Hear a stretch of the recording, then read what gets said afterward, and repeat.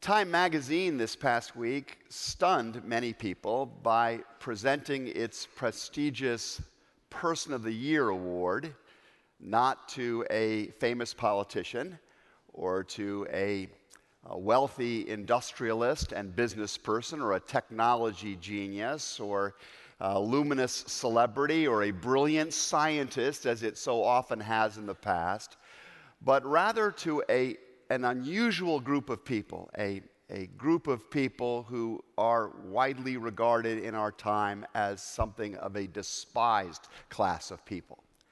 I'm talking about lowly reporters. They singled out actually four different groups of people or representatives of that overall class of people. The first, as you may know, was Jamal Khashoggi, the journalist who was renowned for having pointed the finger at alleged Saudi war crimes in Yemen, and who was, we believe, subsequently murdered for speaking out in the way that he did. They identified a young woman, a Filipino journalist by the name of Maria Ressa, who had called to public attention the reality of extrajudicial killings by representatives of her own government and brought about a movement of justice in her nation. They identified the Maryland newspaper that brought to light the unjust harassment of a young woman and whose attacker ultimately, as you may recall, went into the offices of that very newspaper and opened fire. And they also called out two 20-something journalists from Burma who dared to speak out against the Myanmar military's genocidal destruction of a minority group, a group of Muslims in their nation, and those two journalists are now languishing in prison for having dared to speak. These stories that we're hearing are significant, as Time points out. Whatever you think of the editorial bent of Time magazine or their orientation towards our current president or towards culture in general, I think all of us recognize the importance of free speech.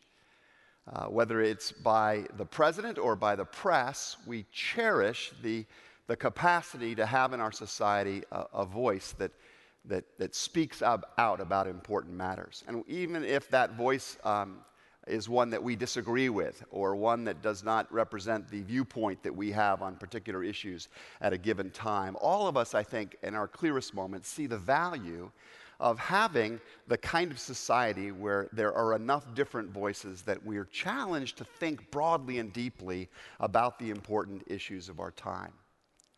But the selection that Time magazine made this week for Persons of the Year strikes me as significant for an additional reason, one that is very close to the heart of this season we are walking through together.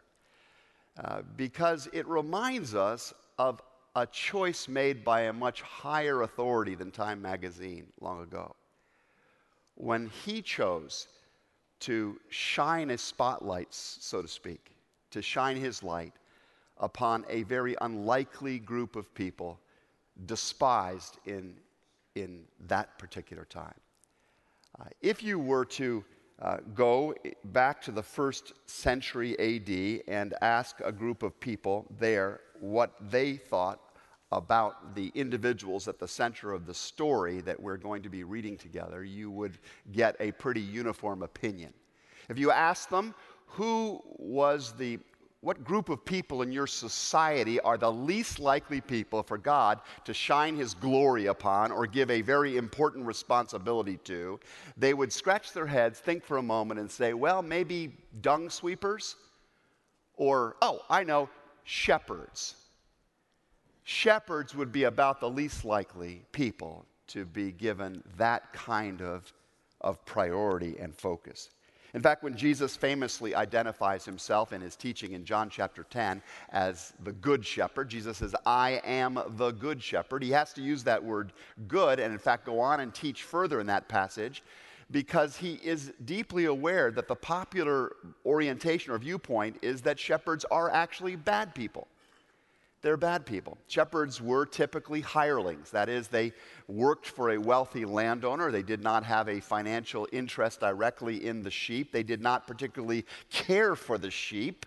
They were not necessarily sheep lovers. They were not likely to be people who very often would want to put themselves in harm's way in order to protect a few natty sheep.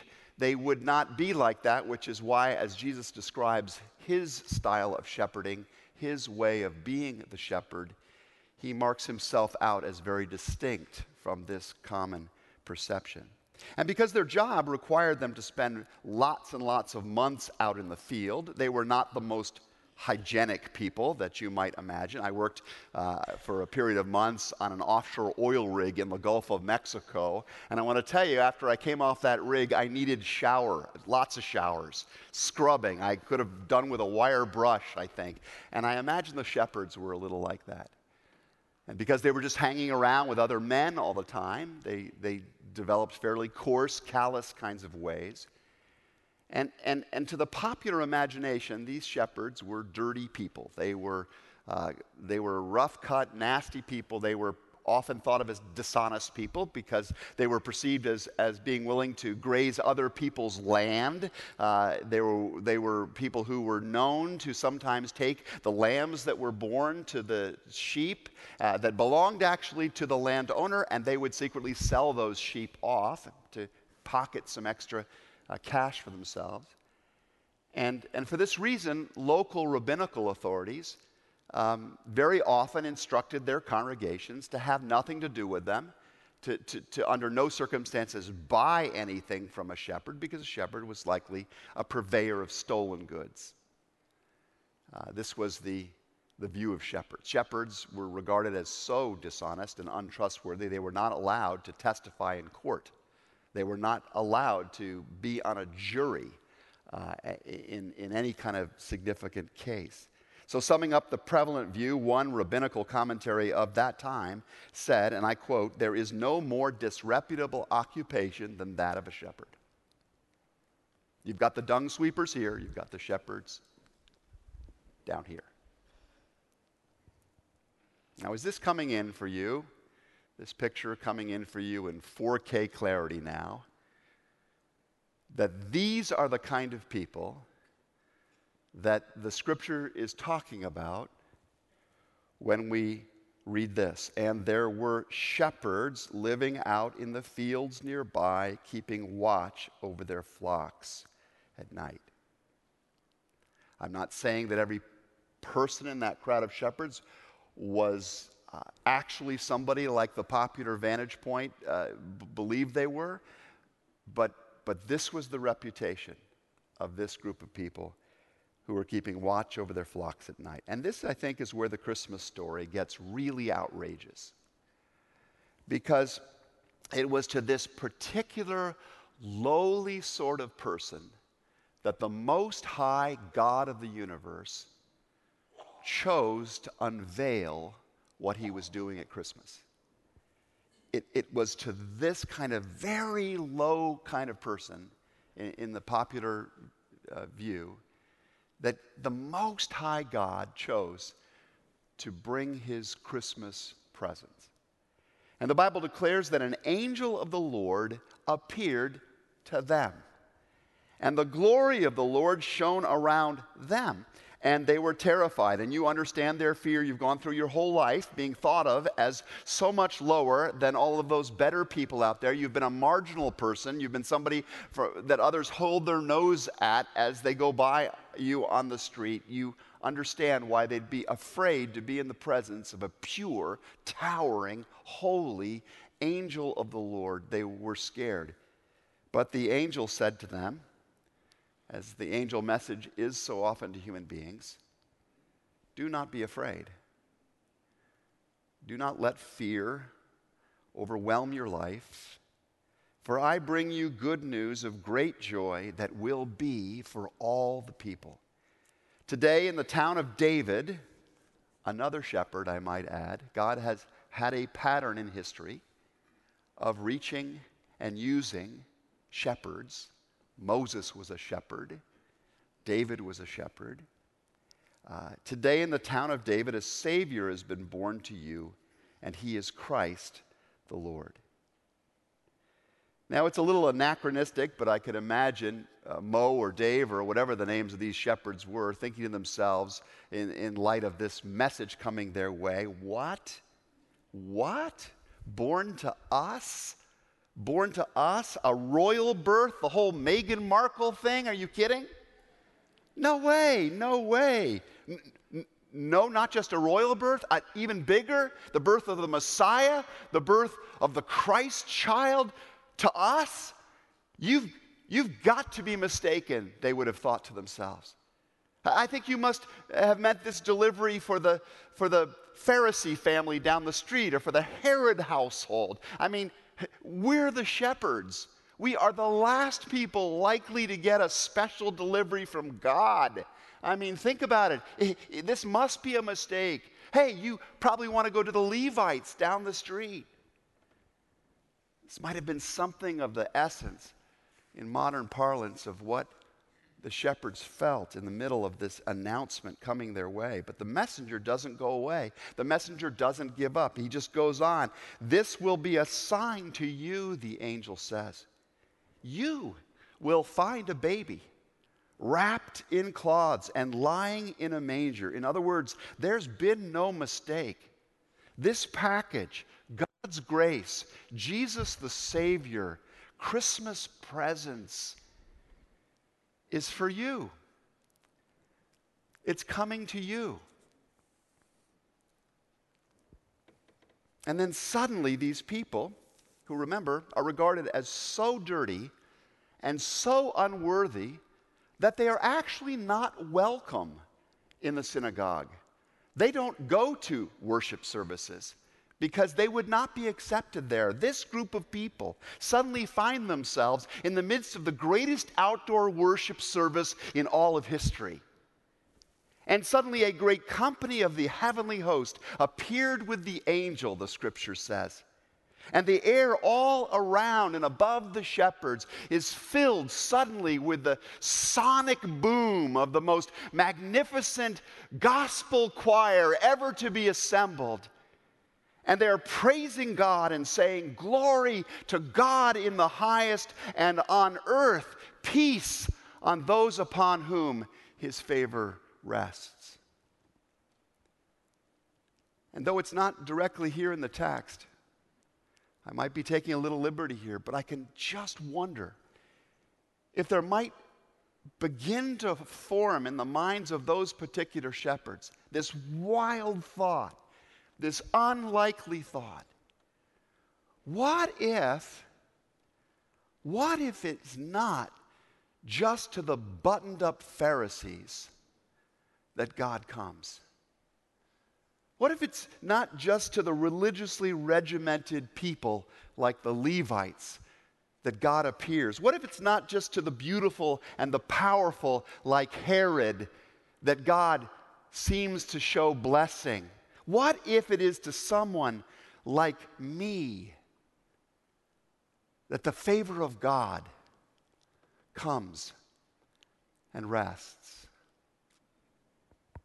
What if we actually are the sort of people, as lowly as we are, upon whom God especially smiles? Why might that be true? Why do you suppose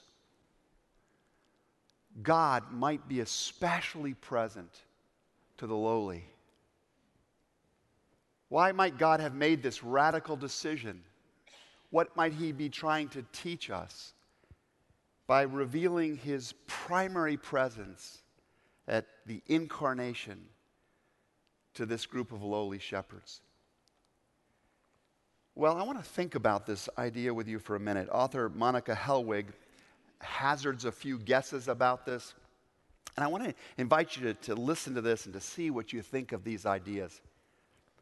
For one thing, she says, the lowly tend to accept dependence and interdependence more than the rest of us do.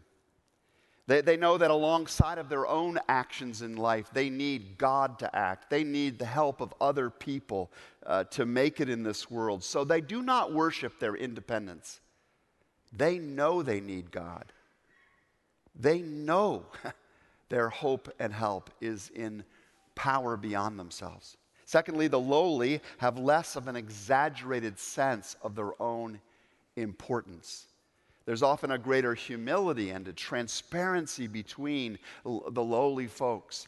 And that intimacy is an experience of the kingdom of heaven. We have a painting in our house at home. It's a beautiful painting done many years ago by a friend of my wife. And what's fascinating about the painting, it's a picture of people sitting in a cafe, and you have these diners there in the cafe. There's a man there, there's a woman there, and they're each in solitude by themselves. They're all just alone, sort of in contemplation. And the only warmth really in the picture are the two waiters talking to each other. And I love this painting because one looks like Nixon, the other one looks like Agnew. But there's a community between these servants that the shoppers, the consumers don't experience. There's something of the kingdom of God going on between them.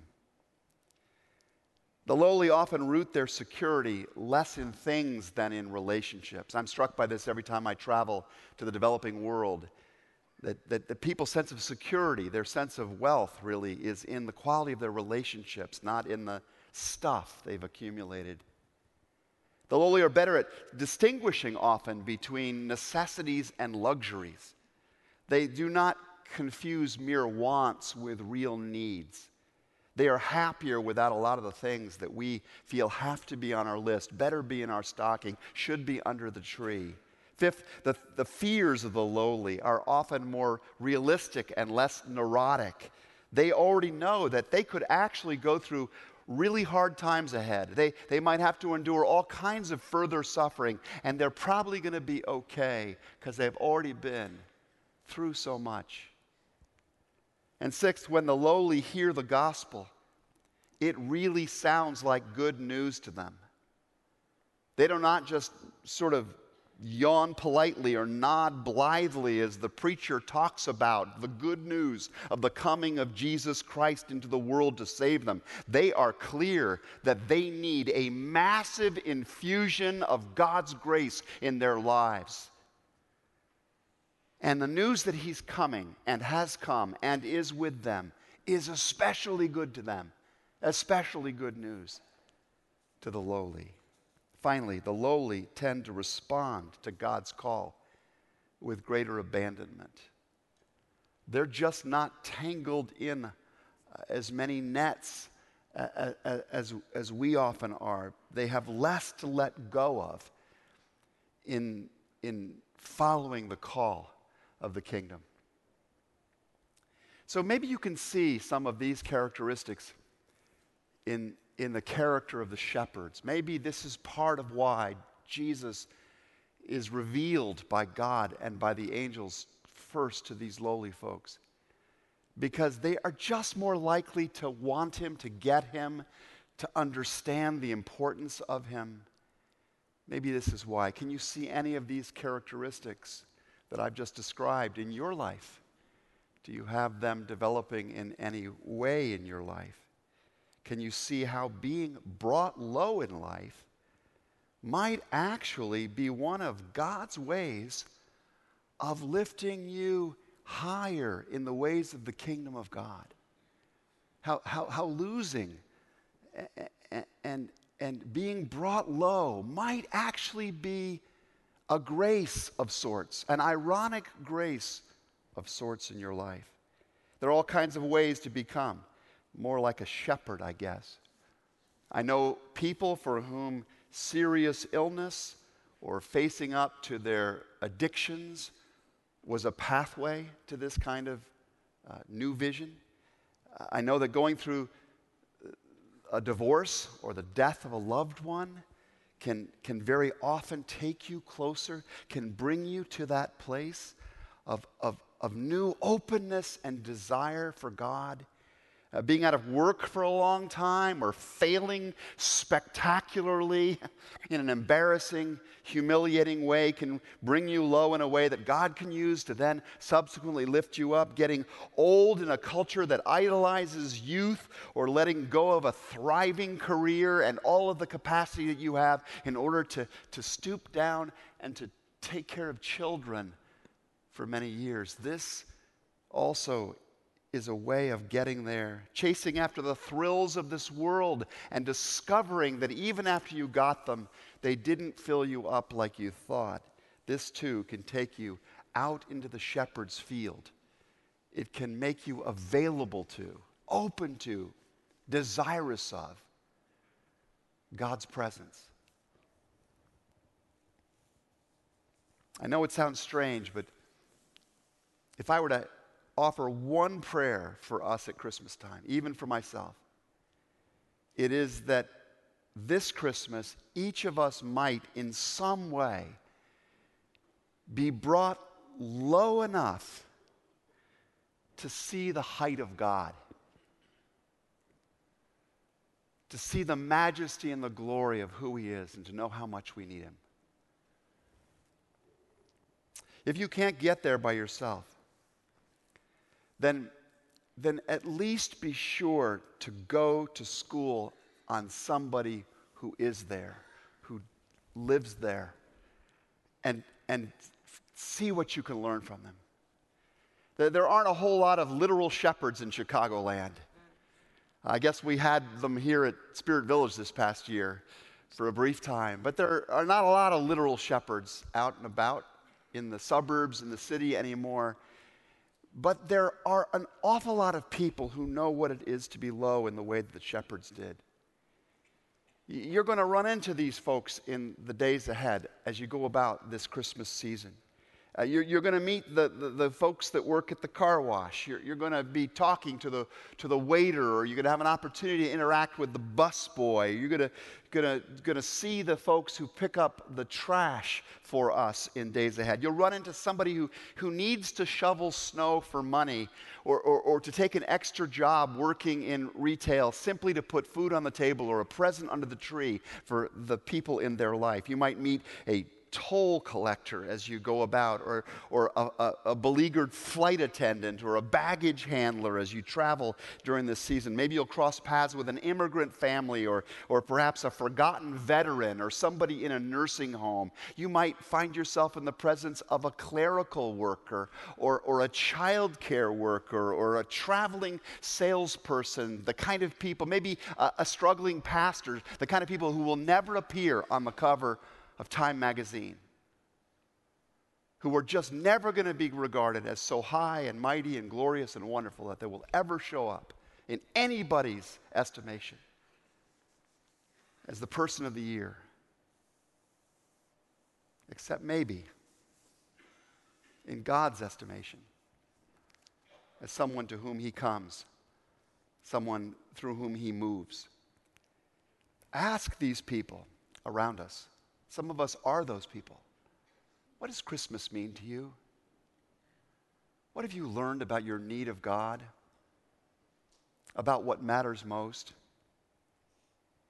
Because often the lowly, not always, but often the lowly, know more about God's presence than we do. And even if not, you can bring the gift of Christmas presents to some of these precious people that God sees. You can do this by the way that you respect them, by the way that you thank them, by the way that you do something generous for them. You can communicate the heart of God, who effectively says, I see you, I value you, I want to use you. Once upon a time, the King of the universe, bent down to some lowly shepherds who knew they needed help. And as they knelt before Him in humility, He gave them this amazing gift. He said, you matter to me. You matter greatly to me. My saving grace has come for you too, for you also. And he invited them into an experience of intimacy with him, and then sent them out on a mission of service for him that was profoundly significant. And now God wants to do the same with you and me. He wants to draw us to himself. He wants to fill us up with his presence and send us out as bearers of the good news of the life of the kingdom of God.